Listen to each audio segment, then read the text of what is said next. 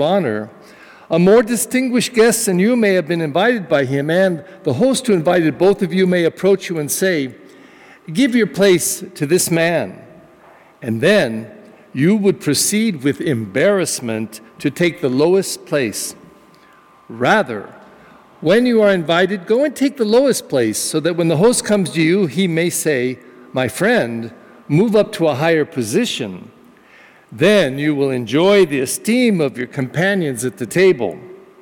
For everyone who exalts himself will be humbled, but the one who humbles himself will be exalted. Then he said to the host who invited him, "When you hold a lunch or a dinner, do not invite your friends or your brothers or your relatives or your wealthy neighbors, in case they may invite you back and you have your repayment. Rather, when you hold a banquet, invite the poor, the crippled, the lame, the blind. Blessed indeed will you be because of their inability to repay you, for you will be repaid at the resurrection of the righteous." The Gospel of the Lord.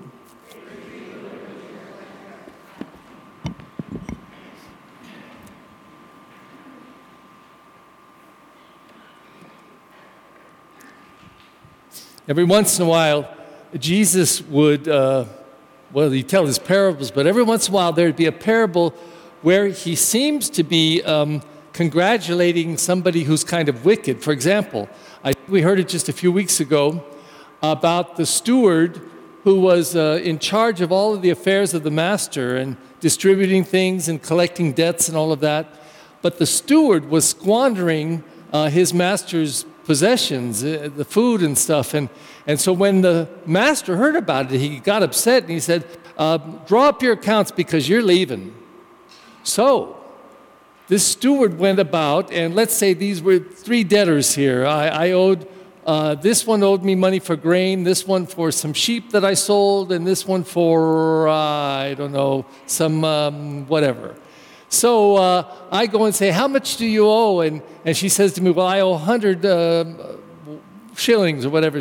"Well, why don't you make out a check for 80 instead and just give that to me?" So she gets a discount, she gets a break, and she pays up right away. And each one does that. Give a little discount, and I give the money, and I take it to the master, and I say, "Here, I got this for you from your purchases and for the people that asked, who offered to pay you for your services." And so the master, he says, this steward who's getting fired by the master has made friends with these people, hoping that one of them may take him in. If he did them a favor, I scratch your back, why don't you scratch my back, because my master's getting rid of me. And Jesus says, how clever this steward. And he said, would that the people of the kingdom were as clever about the kingdom as he is about worldly affairs. So there's an example of Jesus using a kind of a strange, sneaky, conniving steward, to complimenting him for his cleverness. Put that over there for a second.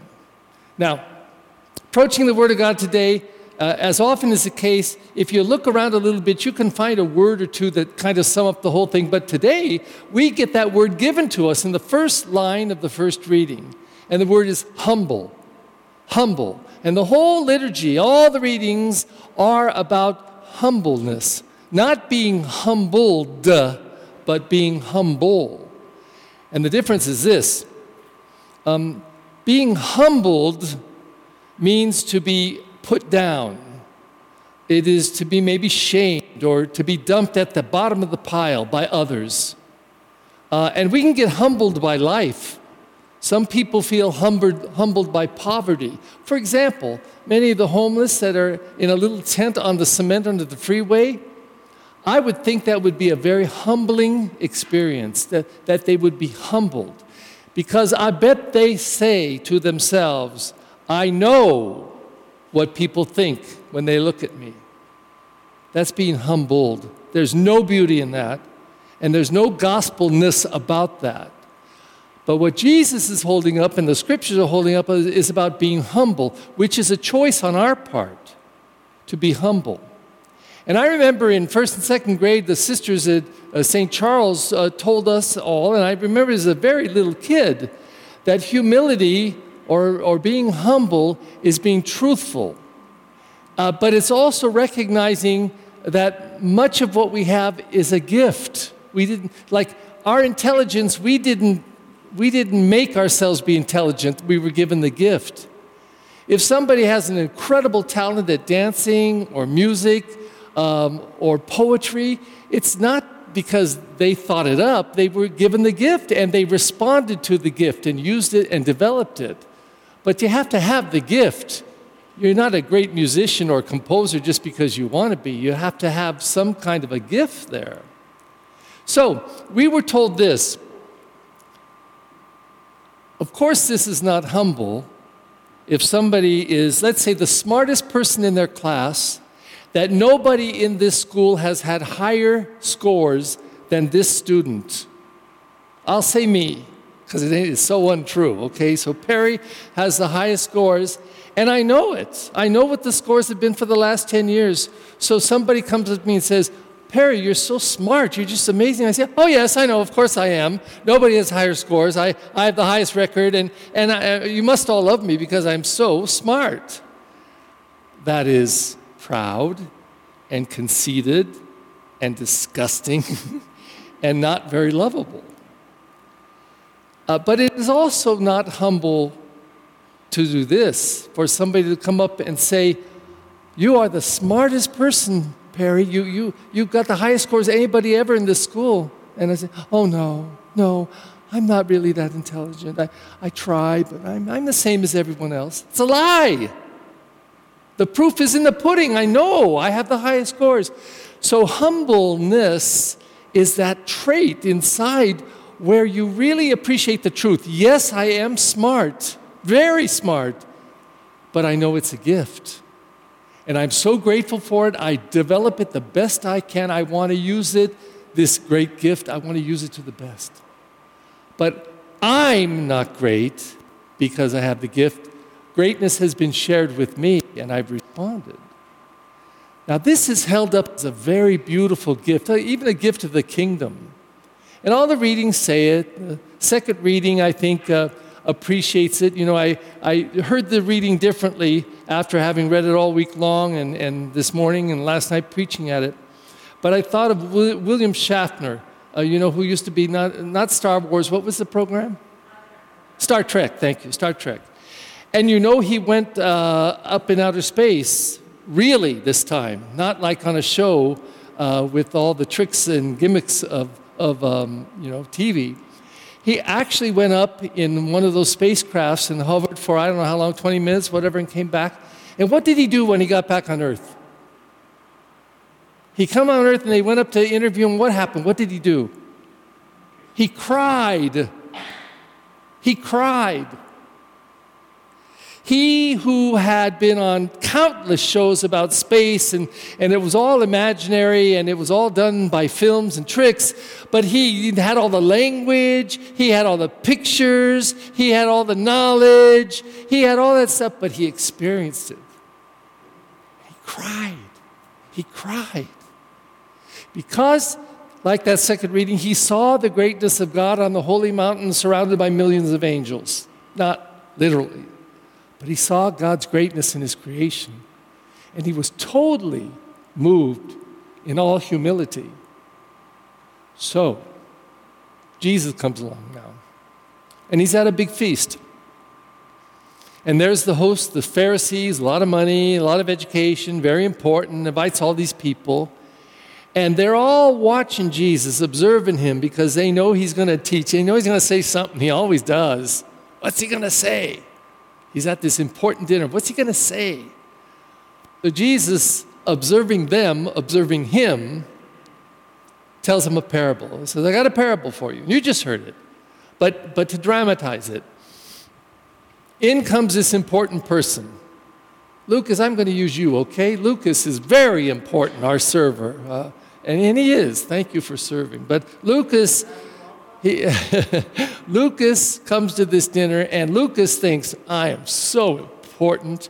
Everybody should know how important I am. So I see the noble chair up there for the first and most important guest. Obviously, it's for me. And he plants himself. And then the host, a few minutes later, sees a very important person coming in. It's like the difference between the archbishop and the pope. The archbishop is sitting here, but the pope comes in. He says, I'm sorry, you're going to have to move. Somebody more important has come in. How embarrassing, Jesus says. How embarrassing. You were in the highest seat, which you took to impress everyone, and now you get put in the lowest seat. He says, isn't this craftier, more conniving, smarter, like the steward who collected portions of the debts and got praise and took care of his future? He says, this is more clever. You come in and you know that you're important, but you say, I know what I'll do. Hello. I'll sit in the lowest seat because I know what's going to happen. The host is going to come and move me up, maybe even to the highest seat. So he comes in and says, I'll turn it to me, Lucas, now. I don't want to stay on you, but says to me, Perry, what are you doing in this lowest seat? You're important. You have to go to the top seat. Really? Me? Oh, how embarrassing. Okay, if you say so. Hello, everyone. No, just don't notice anything, but I'm going to the best seat because I'm the most important person. Hey, excuse me. Oh, thank you. Humility? I don't think so. False humility. But Jesus is pointing to that. Isn't that more clever? Rather than be embarrassed and move to the low seat, go to the low seat and get moved to the high seat, and then everybody will be praising you. Smart. But typical Jesus, that really wasn't his point. That was a point along the way to make the point. Because what he really wanted to get into once again was kingdom living. Kingdom living. He calls it the resurrection of life. But it's all the same. And just to paint the picture first, he's not talking about dying and going to heaven. He's talking about how it's heaven all the way to heaven. I already gave you an example at this liturgy about hell all the way to hell. I don't know what that problem of that man, is he mentally ill or on drugs or a combination of both, or just was so filled with hate, or just cracked, had psychotic breakdown or whatever, but to light people's homes on fire and then when they're running to escape the flames, killing them? What is this? That's hell all the way to hell. That's living hell.